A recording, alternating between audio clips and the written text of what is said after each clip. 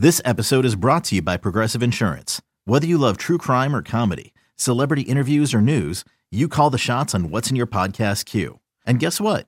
Now you can call them on your auto insurance too with the Name Your Price tool from Progressive. It works just the way it sounds.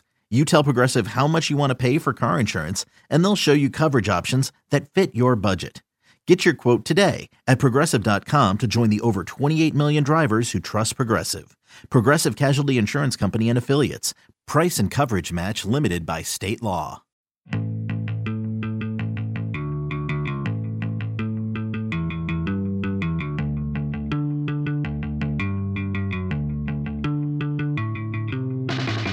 Coming to you from Great American Ballpark, it's the Better Off Red podcast.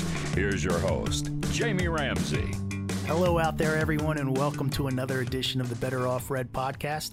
This is episode 202, and this week we have another great guest for all you Reds fans as General Manager Dick Williams joins us to discuss everything that's going on with the club and what the future holds for the team, its players, and its operations. But first, I'd like to give you an answer to the problem that is plaguing the video gaming community. It's called Re-Indie. Re-Indie is designed in such a way that gives independent developers a chance to show off their games. Re-Indie, that's RE:INDIE. To remove the roadblocks from gamer and developer, to play games, to have fun, to build a community.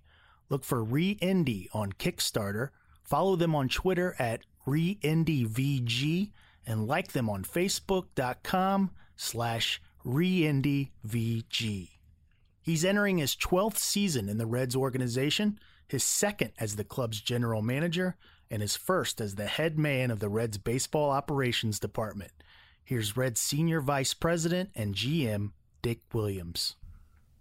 Okay, we're here with Dick Williams. Dick, thanks for joining us. First, I want to give you a chance to say hello to the Reds fans out there and offer any words to those folks who are looking forward to cheering on the team in 2017 and beyond. Yeah, Jamie, it's a pleasure to be here. I can't believe it took this long to get invited to my first podcast. I'll try to make it informative and entertaining so that I will get the pleasure of doing it again sometime. Go easy on me, would you? I absolutely will. Well, we also have some Twitter questions at the end, so I don't know if those folks are going to go easy on you or not. Bring it on. All right. Well, let's get started. You're entering your 12th season, 12 seasons with the Reds. And can you talk a little bit about your growth as a baseball executive during that time and what has been the most eye-opening experience so far and what are you most proud of? Wow, that's a lot to bite off. But, you know, I have a little bit of a unique background, Jamie. I got into baseball back in 05, end of 05, beginning of 06, and really had limited exposure before that in terms of full-time employment, you know, and most of the guys that worked for me got into baseball, you know, at a young age. In high school and college, they started working summers and internships as soon as they got out of school. I got my first job when I was 35 in baseball. So there's some good things about that and some bad things. You know, I started my learning curve later, but I had about 13 years in the business world before I got into baseball, and I think that informs a lot of the decisions I make. And it taught me a lot about the way the business world worked. It taught me a lot about analytics. And so I came at baseball from a very different background than a lot of the people who were working baseball when I arrived. And I think that was a really interesting counterbalance to what we had going on. And I think that's why Bob Castellini was comfortable giving me a chance to get into baseball operations and really observe. And for the first, 3 to 5 years there, I wasn't making a lot of decisions behind the scenes as much as I was understanding what goes into those decisions. And I got a great experience working with people. They were very patient with me, showing me what the baseball world was all about.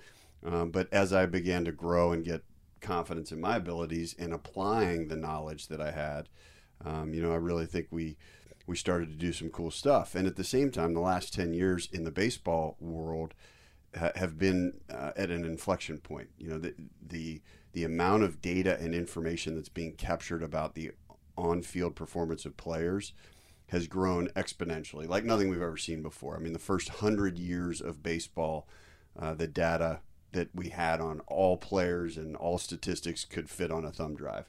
Now we're getting terabytes of data, multiple terabytes of data throughout the season, and it's just exponentially changed the way that we have to do business. And so it's been an exciting time to be involved, and I think the next few years are going to continue to develop quickly. Yeah, you mentioned analytics and all of the information that's out there these days, and I think it's obvious to those who follow this team closely that you appear to be more into analytics than Reds GMs of the past. Can you confirm that that's true? And if so, how much value do you still consider scouting? Well, I think, it's a little difficult to compare myself to the GMs of the past, but I will say that just in my 10 years, what is available has changed so dramatically that I'm not sure my predecessors would have even had cause to look at some of this information, that what's developed in the last couple of years through PitchFX and StatCast and all these TrackMan, nobody ever had the technology to capture that information before. So we're all sort of learning on the fly.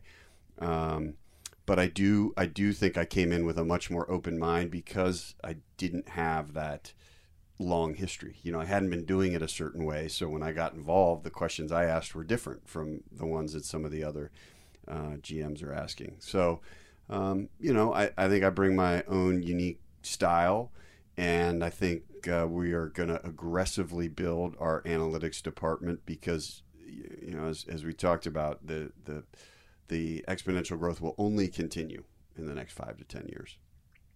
How's the transition of taking over the baseball operations department now that it's pretty much official that you're the boss? Yeah, it's been real smooth. If you've looked around the game, you've seen a lot of GMs take over in the past few years. I don't know if this is true, but it sure seems like the last couple of years there's been more turnover than at any one time in my memory. And a lot of those new GMs are going to new organizations in new parts of the country with new staffs, and there's a lot of change that has to happen. And so by comparison, mine's been relatively seamless. I got to stay in my same office and have a lot of the same staff report to me, and I was very familiar with the players. And, that's been nice because it certainly made it an easier transition for us, and we were able to get on with the business of kind of the off-season moves more quickly. Well, that being said, there will be changes, and that's some are just a matter of the way I approach things, and some are in reaction to the way the game's evolving. I think, especially with this being a CBA year, you're going to see differences in the way the game is played by virtue of rules changes. There could be some pretty significant rules changes, and we're waiting to see what those are. So I look forward to the challenge. Walt is not disappearing. He's staying on as an advisor this year and next at a minimum. And that's something Bob Castellini wanted to put in place. So it's, I feel fortunate to have a resource like that. And we've worked together for a number of years, so we have a good sense of what each other brings to the table. And Walt's as invested in the future success of the Reds as anybody. So, I look forward to having him around. Will you hire any more experienced advisors? I know in the past we've had Cam Bonifay and Jerry Walker and folks like that. Do you have any names that you particularly have in mind? I could see over time making some additions, bringing some new perspectives. That's one thing I think we can always benefit from is every few years we've brought in senior executives from other organizations, guys like Bill Vivasi and Kevin Towers that have sat in the GM chair, that have worked with other teams, and you learn good things from them, and you learn things what not to do from people like that. So over time we'll do some, we'll probably make some additions, but for now we've got a very good staff in place that I can rely on, and so in the short term I don't see any major turnover. You're a native Cincinnatian. Does that make it even more special to you personally to see this team succeed? I am very fortunate to be the general manager of a team in the city where I grew up. I think that's pretty unique across baseball. I don't know of any other examples. Maybe there are some, but I'm as passionate about this team as any of the fans. I've told the story a few times about jumping on the field after we beat the Pirates in 1990 to go to the World Series. I jumped on the field and ran out and celebrated with the players and got in a little bit of trouble. But that's the kind of passion I had for this team, and I've been there for the ups and the downs through the years. And I will say it's not without its challenges, because I did grow up here, so I know a lot of people in this town, I have a lot of friends, and that puts a lot of pressure on me to succeed. And, I get a lot of questions at cocktail parties, but that just comes with the territory. It's a great opportunity. I want to point out some of the small victories the Reds have made over the past few years, especially last year after the team went 36-37 in the second half of the year, in which they got off to a slow start with injuries and things like that. I know that's important to you, is to progress, but not just year by year, but in season as well. You did that. The Reds also, you traded some players with value that wouldn't be here for the next window of success, but you got young talent in return. You turned less than 8 years of player seasons into potentially 90-plus years of player seasons of under contract players, which is incredibly significant. And then you really turned up the focus on amateurs since 2005. Can you talk a little bit about those three things that you've done, starting with the success in season? Sure. We set out last year with a handful of goals, as I told I think it was Trent and Zach at the beginning of the year from the Enquirer, and they wrote a nice article right around opening day about our plans for the season. And we were realistic about our goals. You have to start with your long-term and short-term goals, and our long-term goal is to win a World Series. Our short-term goal was to put ourselves in position to do that, and to get there, we had to do a couple of things. One was spend a couple of years there trading away players that were not going to be with us for the next window of success, and that would free up payroll for the future generations and also bring back young players. We also needed to ramp up our investment in amateur player acquisitions, both domestically and internationally. We also needed to make a significant step forward in investing in our baseball operations infrastructure, the technology, the sports science, the analytics. And finally, one of my goals for last year was to see improvement from the team. And we did that, as you mentioned. The first half was really painful for everybody, but that was a function of the fact that we started the season with a lot of injuries, plus we had traded away, some key players, and the young guys were not ready yet to come up and fill those holes. As the season went on, we got players healthy. We got some young players that started to contribute a little better. You remember Peraza and Schebler. The first time up, they weren't as effective. They went down. They came back up, and then they were much more effective.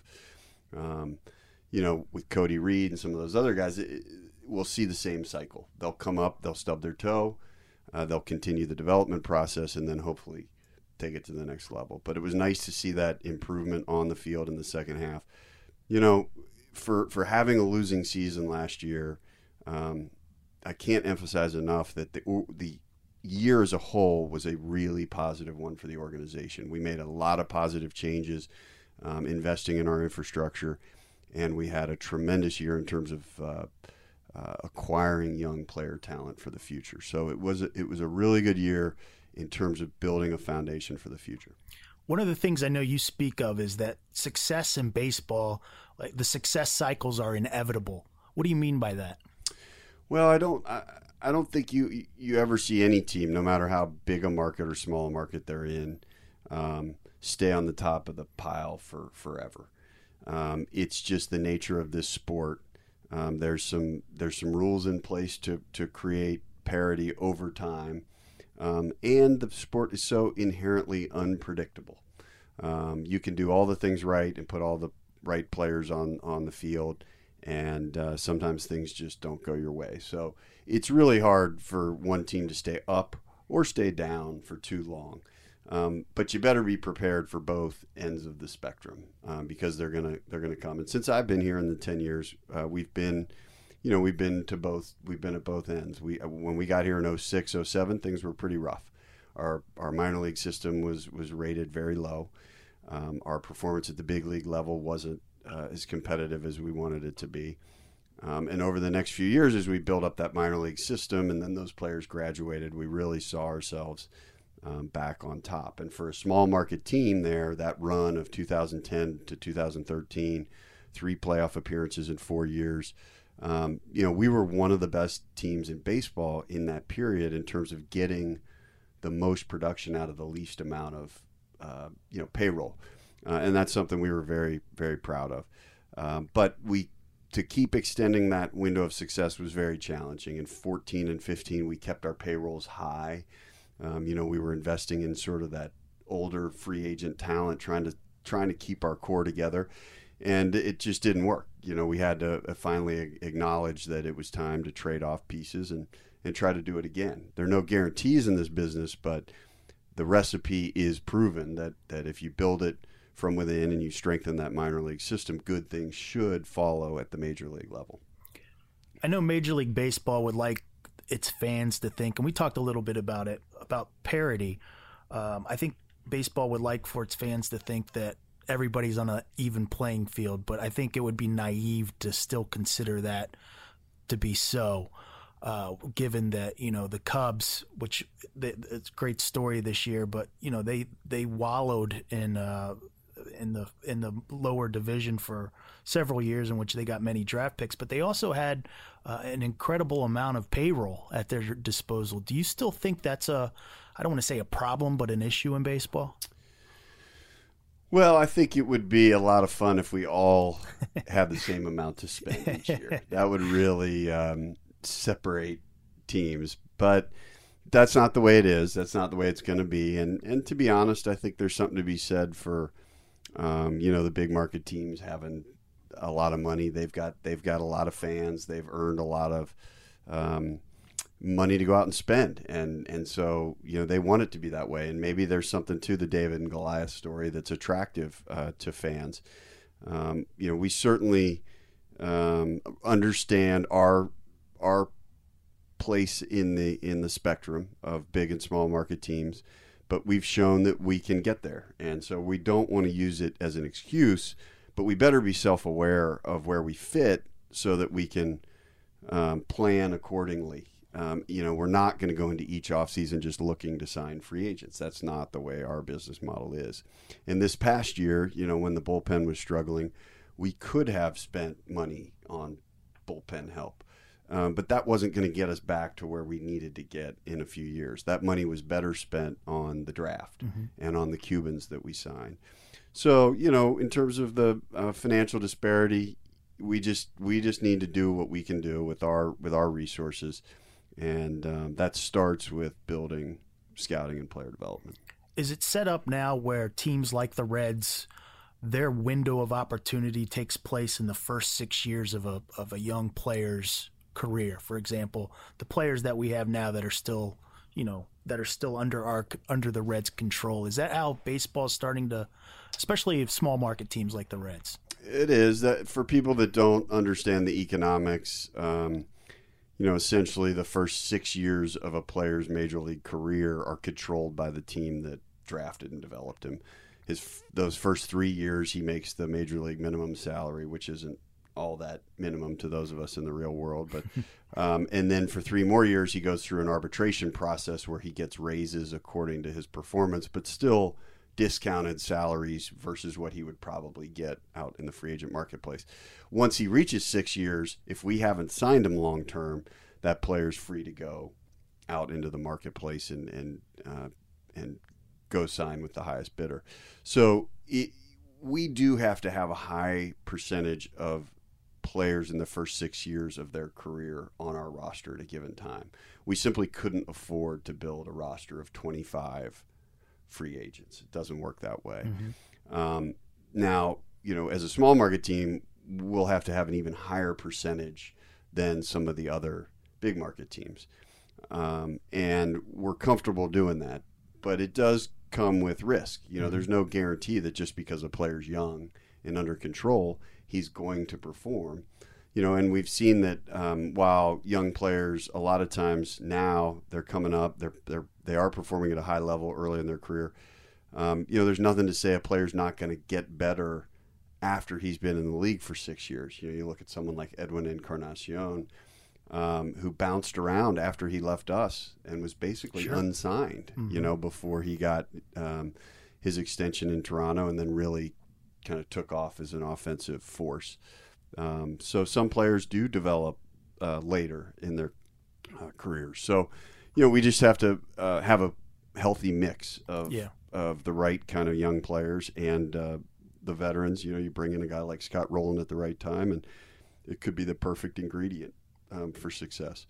We're probably not in that mode right now of looking for the Rowland, the finishing touch, but hopefully in the next couple of years we will be. Yeah, and that goes back to my previous question to me, what you just said there. It just seems like it's not – I think it's too strong to say it's not fair, but it definitely puts an onus on these teams like the Reds that have to really be good and sharp, where there's there's a lot of room for a team like the Cubs or the Yankees not to have – they can, I don't want to say rest on their laurels, but, miss a draft. The way I say it, they might be able to afford a few more mistakes because they can use cash to make up for it a lot of times, and we can't always afford to make as many mistakes. You talked about just then about the fact that the players have a 6-year, they're under the control for the team for 6 years. Does that also play a part on the front end of these young guys' careers, that you don't want to bring them up too early to start the clock, as they say?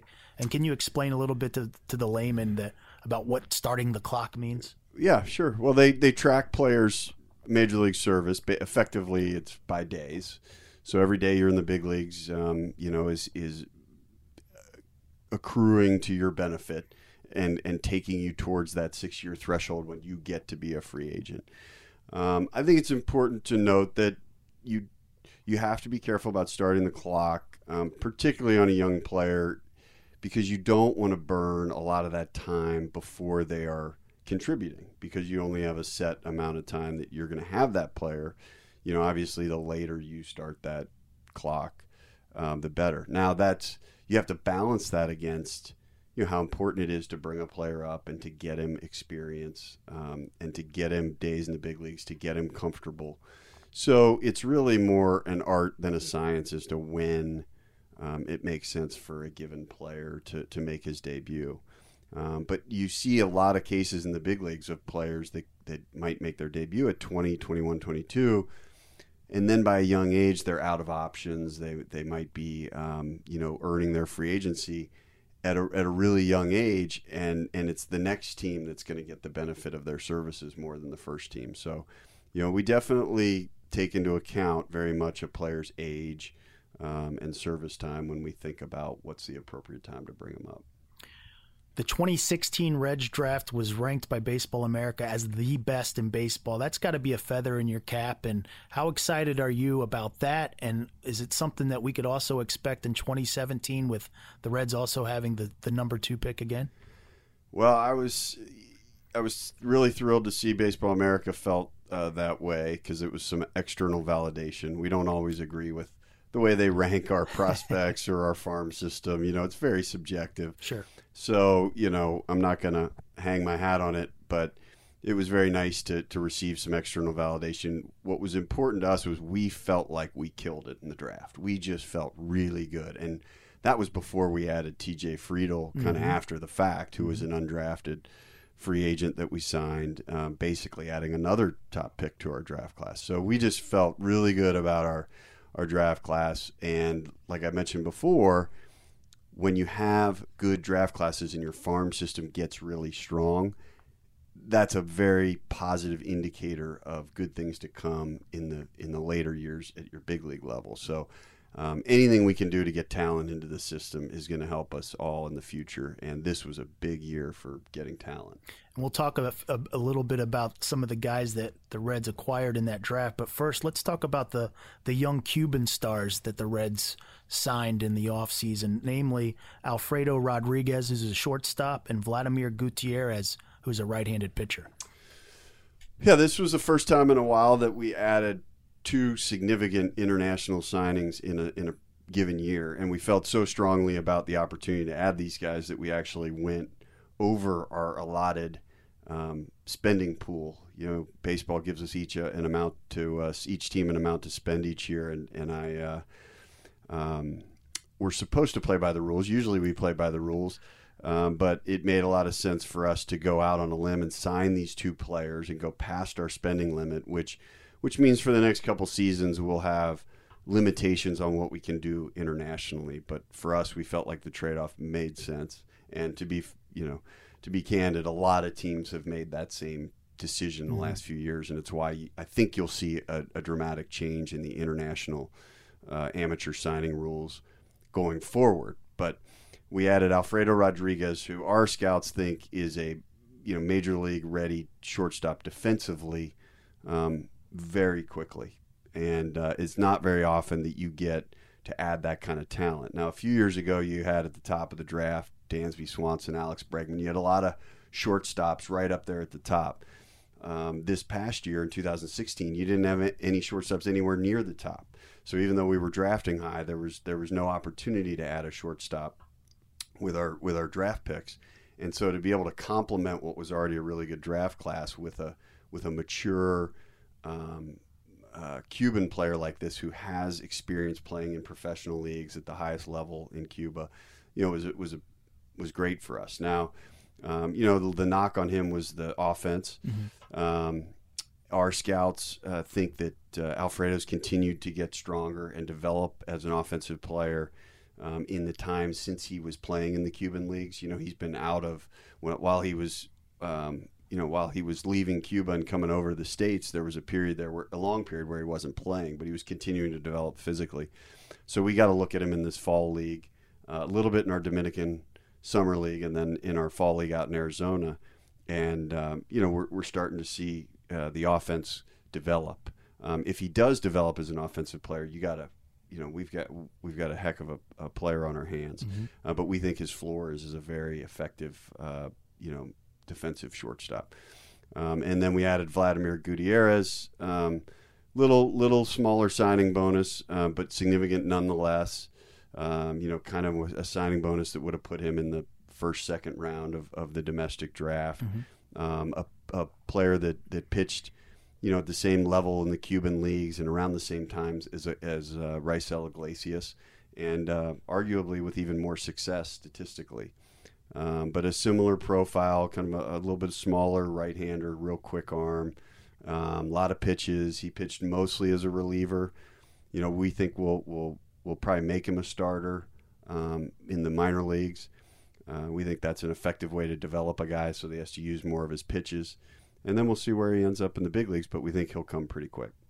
In addition to Alfredo Rodriguez, the Reds have recently stockpiled the middle infield position with guys like Dilson Herrera, who came over in the Jay Bruce trade. There's a young man named Blake Trahan who's in the minor league system that I know a lot of our coaches personally are high on him. Of course, Brandon Dixon's having some success in the Arizona Fall League, and of course Jose Peraza, who came on like gangbusters for the Reds when he came back up. Those are all considered the cream of the crop for the Reds middle infield. That's a pretty good problem to have, wouldn't you say, Dick? It is. The middle of the field is obviously is important to us, and so you want to have depth there. You want to have options. You want to have more than enough. And I think we've got some good young players. We really need to see what we've got. Both Dilson and Jose are still extremely young when you think about it. And they've both already been in the big leagues over a period of a couple years. So this year we've got to get them some playing time. I think in particular, Peraza's shown the flexibility to play multiple spots. We saw him in the outfield last year. We've seen him at second and short. we didn't see his best work in the outfield last year, but to be honest, we were moving him around at a pretty quick pace. And when he was sent back down to AAA, he didn't get to work out in center as much as we had hoped, and then we kind of forced him into that role. But I think he can be a better center fielder than what we saw. And that's kind of the wave of the future for some of these players, is to show flexibility, positional flightsibility. Gives the manager another weapon to use when you're able to move around spots. But Peraza's a great shortstop, and he got moved off of there in the Braves system not because of his shortcomings, but because he was blocked. Mm-hmm. And so it's a credit to him to be able to become that proficient at second, and also be able to run around the outfield the way he does. But we feel real good about some of those exciting young guys coming up. Do you see Peraza as a shortstop? I do. I think there's a decent chance we'll give him some playing time there this year. A lot depends on what ends up happening with Zach. Obviously right now we've got a pretty good shortstop who's got 1 year left on his contract. So Jose could play behind him at short, could play behind Brandon at second, could play behind Billy in center, and you could piece together a lot of at-bats by moving him around the diamond, or if something ends up happening with any one of those players where they're injured or traded, then I think he could step in. But we do see him. In our look last year, our club was able to win with him at shortstop. Staying with the Reds farmhands and the up-and-comers, Nick Senzel was the first rounder the Reds acquired, second overall in the 2016 draft. He's considered one of the top Reds prospects closest to the major leagues. That's an exciting thought. However, what would that mean for another young up-and-comer who we saw a lot of in Eugenio Suarez? Well, when I was talking about up-the-middle players, again, you can never have too much depth at any one position because you don't know how these players are going to continue developing. You don't know what's in store in terms of player health.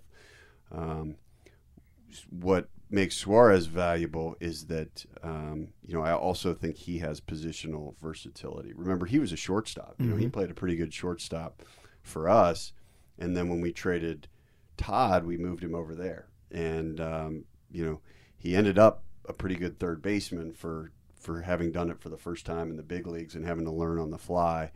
I think his error total ended up higher than anybody would have liked, but it was not out of line for someone that was learning the position at the big league level like that. And he definitely showed the athleticism to be able to play it. But I think in Suarez, you've got a guy that can play left field, that can play third, that can play shortstop. He's got that positional flexibility. Nick Senzel was a guy that played primarily third at Tennessee, but he also filled in at shortstop for a decent amount of the season there. When their starter went down, he moved over. So, these guys, will let it sort itself out. Mm-hmm. Nick's probably going to start the year. He finished in Dayton. He'll probably start the year in high A, maybe double A, but probably high A with a quick move as a possibility. And so there's still plenty of time for him to figure it out in the minor leagues where he's going to fit best and where Suarez will be when Nick arrives. Reds fans should be excited about Senzel, right? This he's legit. He's the real deal.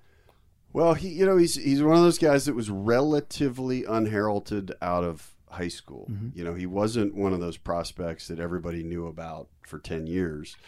He was a little bit of a later arrival. He got to Tennessee and really made a name for himself. He was a complete player, very good offensive approach, very good defensive player, a better base runner than I think people thought at first. And his coach just spoke very highly of his leadership ability, the intangibles. If you get to know Nick, he's all business. He's all baseball. He really cares about his craft. And I just think we've got a really special player there. But he's got to continue to develop, and face the competition at these higher levels. And, we're as excited about him as anybody, but, we recognize that it's still a process. You got to push these guys. You got to let them fail a little bit, and then you got to let them come back stronger. You mentioned intangibles as a guy who's kind of building up the analytics department in the baseball operations world. How important are the intangibles to you? Very. We can from the analytics we can look at a player's physical ability. We can see how they perform, and we can parse what situations they're likely to be more successful in, and that can tell you a lot about a player. But the off the field, the intangibles, the leadership, the mental skills, the awareness, those are all just as important to us, as evidenced by the players that we've tried to acquire in recent years.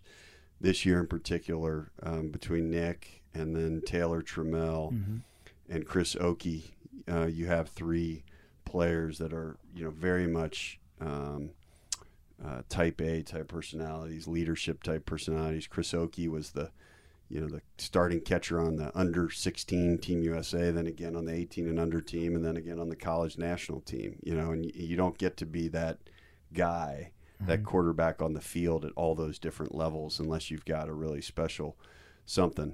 And I think Taylor Trammell is another guy that's got it. Here was a kid who was whose parents are engineers. He was going to go to Georgia Tech on a scholarship.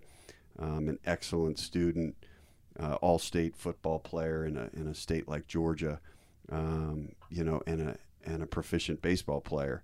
And I think this guy is going to be, just a tremendous have a tremendous mental advantage on the field, and is also a really good worker, asks a lot of questions, and is going to grow into his own as a leader as well. And some of these minor league guys, did I read right that some of these guys were going to send them to West Point? Yeah, this is something that we've been thinking about for a little while. This was very important to me, and I talked to Jeff Groppe, our player development director, about it over the course of the past summer. And, having witnessed firsthand the impact that Scott Rowland had when he came here to the Reds, and his leadership abilities and what that meant for the organization, what I asked Jeff was, why can't we do everything in our power to develop those type of players? We were fortunate to have some great players come through this system. Adam Dunn, Jay Bruce, Joey Votto, Frazier, Cozart, Mesoraco. These guys have come up through our system, and we were fortunate enough that they all were leaders in their own right and successful players at the big league level. But I felt like we failed them a little bit by not giving them even more resources to develop that part of their game.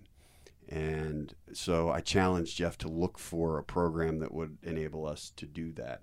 And whatever it would cost, I promised him that I would go to Mr. Castellini for the resources to make it happen. And he investigated several programs. The one he found was run by Thayer Leadership Development Group, and it's through West Point. So we sent a dozen players up there, and it was about a 3-day program. And they just got back not too long ago, and I heard from several of them just how grateful they were for the opportunity, how impactful it was on them, and I really think it's going to give them a head start on developing their personal skills. Not just that, but we made a point of sending players, recently drafted high school player like Taylor Trammell, all the way up to a guy like Jesse Winker that's on the cusp of the big leagues. So you had AAA guys interacting with rookie-level guys. And I think when they come into spring training, that group is going to have a really special bond across levels. And that's something we haven't seen in the past and we want to promote more of. So I think we'll definitely do that program again next year or something very similar. And we'll probably build on it and do other stuff throughout the year. But that was we were really pleased with the way the first one came off. Good. So you sent about 12 players, you said? Uh-huh. Yeah, that's fantastic. Let's talk a little bit about Joey Votto. Do you have a favorite Joey stat or tidbit, maybe a scouting report or anecdote that really puts into perspective how great of a hitter this guy is? Oh, you're catching me off guard a little bit with that one. But, Joey's Joey. And when you read the articles about him, they give you all these different statistics, and every time you see one, you're like, oh my God, I didn't realize that. But I think this year was, was really fascinating to watch in terms of Joey's resiliency and watching how he reacted in the face of adversity. Obviously the first month and a half of the season didn't go the way, he wanted or expected. And Joey just buckled down, and he didn't make a dramatic shift in his approach. He never panicked. It was really fascinating. He just kept saying, I will get better. You will see the Joey that you're used to seeing. And, I think what he put together for the latter 2/3 of the season was probably, one of the best runs he's ever had in what is already a pretty good career. And I just hope that carries over into next season, because if he ever did that, for a full season, he'd have another one of those MVP trophies to take home. So, Joey's this year, one of the fun things to watch was, him working with some of the younger players. He doesn't ask for attention. He doesn't seek it out. But I know from being behind the scenes that he does have a big impact on some of the younger players. And, there's a handful of them in particular that really sort of studied under him this year, and I think he was a big part of their success. Yeah, I think one of the guys you could probably name is Billy Hamilton. I know it was documented in the papers and that things, but I saw it too, and I'm sure you saw it, that Billy was really kind of his pupil there or still is, that he's learning, and I think you could see that Billy improved after. I don't want to say it was Joey that improved him, but it helps having a guy like that to learn from. Yeah, anytime you've got young players willing to seek out advice, not to put it all on Joey. He's not the only one that can help these guys. They've really got to want to help themselves first, and I think Joey, in my experience, he's very aware of that. He's not. These guys have to want it for themselves. Right. They can't just come spend a little time with Joey and then presto, they become a better offensive player. The work for Billy started last offseason, and he made a commitment to come here to Cincinnati in the winter and work out downstairs with Billy Hatcher and really take his physical development to the next level. So he was down there with Sean Marone, our strength and conditioning coach, Billy Hatcher, our outfield coach, and he was doing a lot of work to get in better shape for the season. And so I think that physical foundation that he laid played as big a part as anything in his success. And I know he's going to replicate it this year.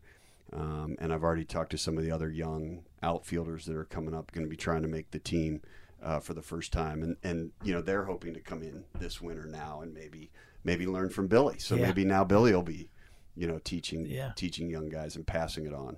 Back to Joey. Have you spoken to him about what his thoughts are on the direction of the team? I've had some conversation about Joey. With Joey, he's a player that really studies the game. He's aware of what it takes to put a successful team on the field, and he really cares. And so from time to time, I'll ask his opinion on things. During at this point in the off season, I'm really trying to let him have his space and prepare himself as a player, and not try to bother him with questions about the team or observations. But we did have a couple nice conversations, in the second half of the season on the road, where I just got to sit down with him and hear in his own words kind of what he sees for himself and his development, his future, and what he likes about the team and doesn't like. And so we've had some. He's given some good feedback there, but Joey's he's got a quiet and determined personality, and he cares very deeply about developing himself as a player, and I hope that rubs off on other people, because before you can start worrying about the team or the competition, it all starts with just taking care of yourself as a player. And I think that's an example that Joey sets pretty well for our guys. What do you say we get to some Twitter questions? Oh, I can't wait to see what you've got up your sleeve for me. All right. Well, I put out a bulletin on Twitter asking for some questions for you. I know a lot of people out there don't really get the opportunity to ask these questions or get these questions answered, but we're giving them one now. This one's from Colt. What organization, if any, are the Reds trying to emulate in terms of roster construction?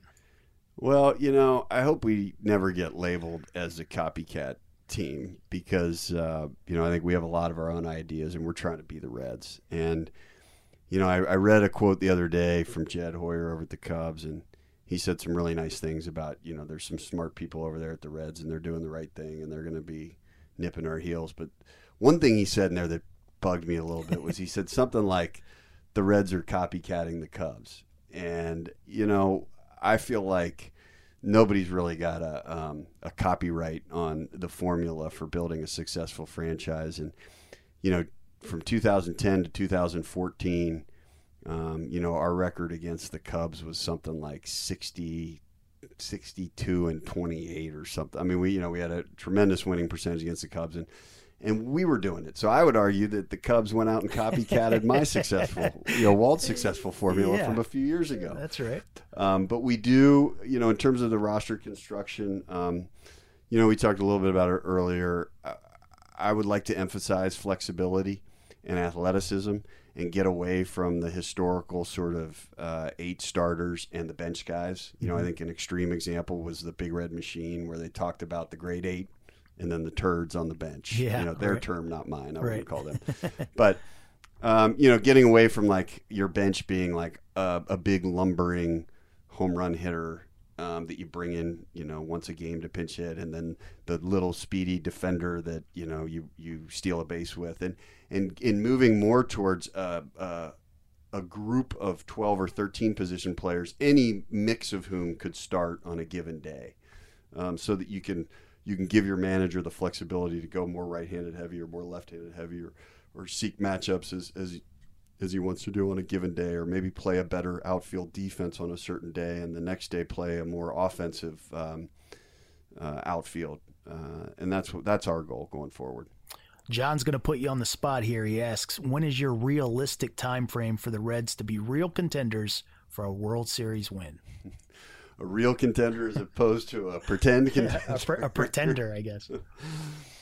Well, that is a tough question, and I don't want to dodge it, but all I can say is it depends on the pace of development of our young players. I certainly feel like we are getting impact talent into the organization. We've got a real nice depth of young pitching talent, with the guys that are up already, like DeSclafani and Finnegan, and then the group that's coming, like Stevenson and Reed and Garrett and Romano and Travieso and Adelman, and you just go on, and there's just such a nice young group of potential, and that's what it is right now, and it depends on how fast that develops.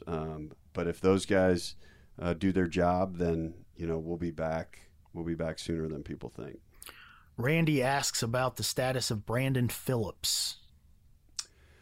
Well, Brandon is, under contract for one more year with the Reds, and he's made no secret about the fact that he loves it here, and he's got full no trade protection. So for him to go anywhere, that stance of his would have to change. And right now, based on my conversations with him, he just he really loves it here. He wants to play here. He knows it's his last opportunity to play in front of Reds fans. And I think that's what he wants to do. Now, hopefully if he's here for this next year, he will be a part of developing, those young middle infielders that we talked about being a part of our future, because that's a necessary next step for us. And if Brandon's going to be here, that's something that, I would expect him to be a part of.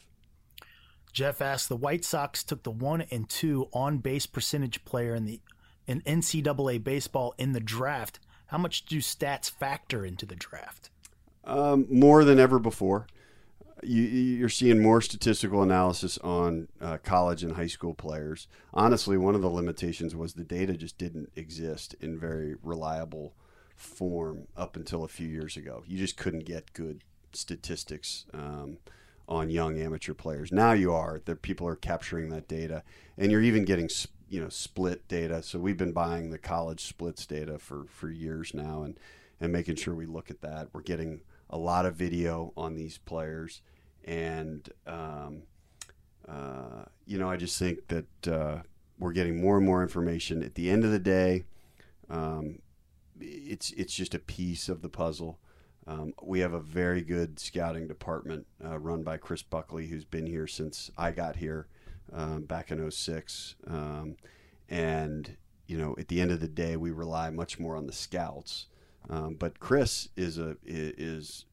when he comes in for the final 2 weeks before the draft, every player that we discuss, he asks the stat guys what they have on him. Mm-hmm. So it's very much a front of mind for him. Chris asks if a veteran catcher might be signed to provide more depth even on a minor league contract. Yeah, I think for sure we need depth in our catching. So we'll be looking. I wouldn't expect a big dollar frontline guy. I would expect exactly what Chris described there, kind of a depth guy to protect us in case Devin has any setbacks. One more from Colt. Why would the Reds invest in short-term bullpen help if still in rebuilding for long-term? Isn't that counterintuitive? Not really. I mean, it depends on what kind of bullpen help you're going out and getting. This year, if we were to sign bullpen help, it would be to protect and promote the development of the young guys. We need numbers in the pen. If Iglesias and Lorenzen end up there, there's a decent chance just based on the discussions I've had with the doctors and with the coaching staff and where we're headed. Iglesias, Lorenzen, perhaps Jumbo, Wood, Cingrani. Not sure who else will be coming back out of that pen. That's only 5 guys. You need 10, including the depth. And so we've got to have numbers there. Now, people will ask, well, what about shifting a guy? Some of those young players, if they don't get the fifth starting spot, that's possible. There may be a guy that we decide it's appropriate to shift him to the bullpen, but I like, if they look good as starters, I'd like to keep them as starters. They're more valuable as starters. So I think it's very likely that we'll add some bullpen help, but it probably won't be 3-year contract, 4-year contract type help. It'll be more of the 1-year stopgap. Try to give us innings to protect our young guys. Yeah, I think a lot of folks, I'll be honest, a lot of this, backlash happened at the beginning of last year when they saw guys that were coming up and getting innings in the bullpen and maybe getting their brains beat in. But I think that gets lost on the common fan, is that you have to have innings from these guys. Absolutely. It takes a lot to get through a season, and if you, especially if you're bringing up young starters and breaking them into the big leagues, which is a possibility for us this year, you've got to plan on that. And that means probably relying a little more heavily on your bullpen than otherwise. So you've just got to make sure that there's guys there that, can throw multiple innings. We've talked about it being a point of focus for player development going forward, making sure that, even in the minor league levels, those relievers are throwing as much as possible. You don't want to create a lot of 1-inning guys. Yeah. That may be where they end up at the end of the day in the big leagues. But in terms of development, the more they can throw, the better. And obviously this postseason, that became sort of one of the most talked about phenomenon. Right. It's something we've been talking about and emphasizing for the last year. Sure. Earlier in the season, we put Iglesias and Lorenzen in that multi-inning role.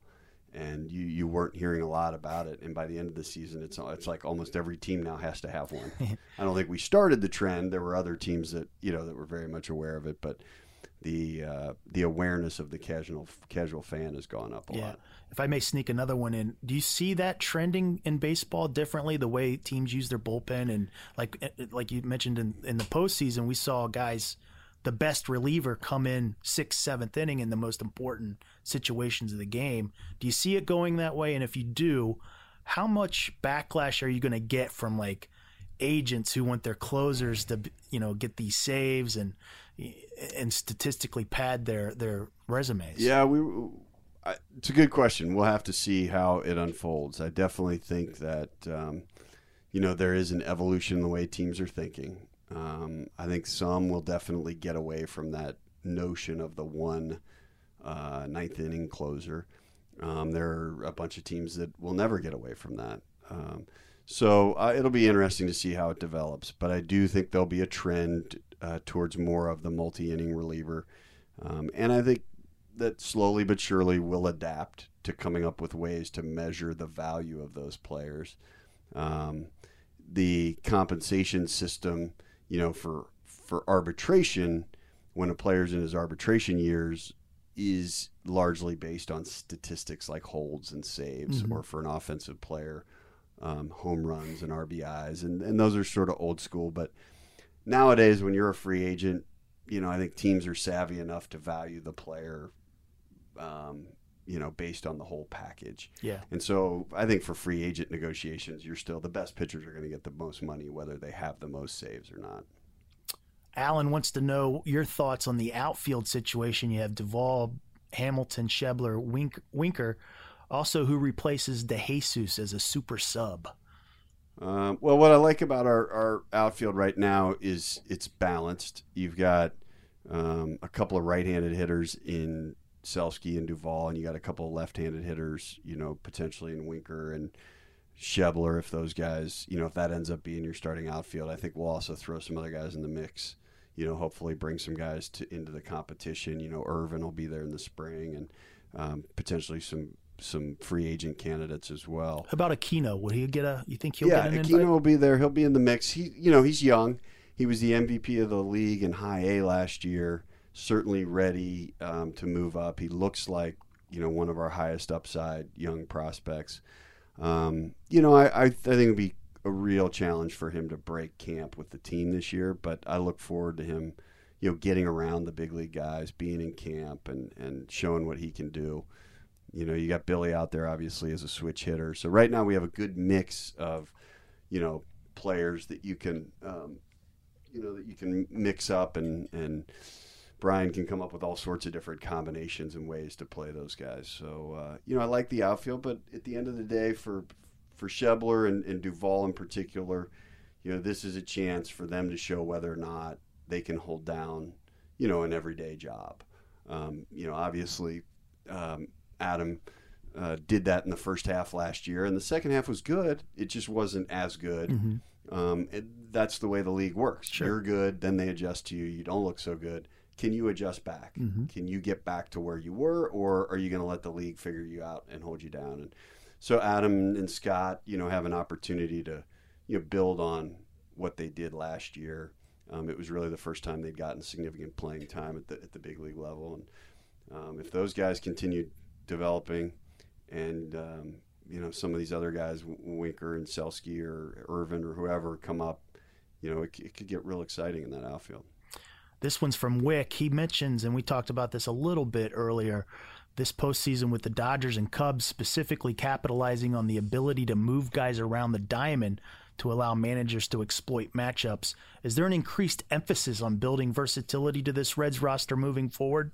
And he cites Duvall, Peraza, and Suarez as examples. Yeah, there is. And I talked to the Major League coaching staff at the end of the season before everybody went home and talked about them communicating with our players about how important it was to keep proficient at multiple positions. Obviously Duvall found a home in left field, but this guy was a really good third baseman. Mm-hmm.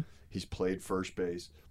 If he can continue to do that, then you've got a contingency plan if something happens to one of those guys. Same with Suarez. If he can continue to be proficient at short, go catch some balls in the outfield so that he can play left if in a pinch. For Peraza to continue to work on both sides of the bag, second and short. I think that's important. That's why we liked Arizmendi Alcantara, who we claimed on waivers. This is a guy that was a former top prospect. He's had some injury issues. He hasn't hit a ton. We think there's a lot of upside in there when he gets healthy. But, he's played second, he's played short, he's played third, he's played a bunch of outfield positions. Those kind of guys are very valuable. John wants to know, what are some of the differences between you and Walt Jocketty? Are we going to notice differences in how the team is run? You mean other than our hair? I think there are some differences. I'd like to think that the push into the rebuild, that was something that I brought to the table, over the last couple of years, really pushing hard on Bob to consider those trades and begin the rebuild process. I think a lot of the differences and the changes that I might bring may not be visible to the casual fan right away. Mm-hmm. There's a lot of behind the scenes stuff. We talked about the investment in technology and sports science, growing the analytics staff, buying them the hardware and software they need to get their job done. I created the sports science department with Charles Ledden. Now this year we're going to get into some areas like biomechanical analysis, cognitive training, rest and recovery. We're buying, we're investing in medical technology to help our players. At the minor league level, there's the leadership development. We're going to make a very significant new investment in nutrition, health, and performance for minor league players, sleep studies. We're adding coaches in the minor league levels. We are creating a Pacific Rim scouting infrastructure for the first time. We're adding scouts in Latin America. We're adding amateur scouts domestically. So there's a lot of stuff behind the scenes that I don't think the fans will see in the short term, but I'm hoping they'll see the effects of in the years to come. Yeah, all the stuff that you mentioned, you're right. That's not exactly information privy to the casual fan. So that's good to know that all these programs are being implemented and all this technology is being brought into the Reds organization that they never had before. I bet you're excited about that.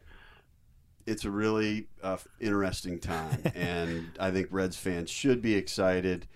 We've got an uphill battle in front of us, but that's what makes it fun. This division we're in has proven to be probably the best, one of the best, if not the best in baseball over the last 5-10 years. And, it's going to continue to be exciting, but we've got some really good young players coming, and I look forward to watching what they have to offer. Chris wants to know what your favorite ice cream flavor is. My favorite, Grater's, black raspberry and that blueberry pie one they do. It's like a seasonal one. I knew you'd end me with a softball. That's got to be the last question. Well, one more, and you wanted to tackle this one. You told me so yourself. Which of the 3 starter Pokemon would you pick? Oh, I saw that. Somebody put that on Twitter. Yeah. And I figured there's no way Jamie will pass that along to me. But as I've got a 7-year-old and a 5-year-old boy, so we've actually had discussions about, Charmander versus Bulbasaur versus Squirtle. And they assured me that Charmander of the 3 is the one with the most strength and the one you should start with. Okay. So. All right. Excellent. Well, Dick, I really appreciate you coming by. It was a pleasure to have you here. And, I know the fans are going to love this. Yeah. Thanks for having me, Jamie. All right, Dick. That's Dick Williams. Thanks a lot. That was Dick Williams. His candor and sincerity, as well as his willingness to share what steps are being taken in returning this Reds team to contention, was quite gratifying. I really appreciated the behind-the-scenes stuff that Dick mentioned, the stuff that doesn't necessarily make the headlines or scream as a soundbite, but I really believe it's that kind of stuff, the details and leaving no stone unturned, that will make this club and its GM successful. I don't know about you, but I'm suddenly super excited about the future of this Reds franchise. If you need more of a Reds fix this month, come by the Holy Grail Banks on Wednesday, November 16th, or the following 2 Tuesdays in November for the Reds Hot Stove League radio show and Better Off Red baseball trivia hosted by yours truly. We have a lot of fun, and I think you would too. Thank yous go out this week to Dick Williams, the Cincinnati Reds, and my main man, Nick Prince, the best technical director in the podcasting game today. Without Nick, this podcast would not exist. Join us again next week for another fantastic guest. This is the Better Off Red podcast, and I'm Jamie Ramsey. Expect good news.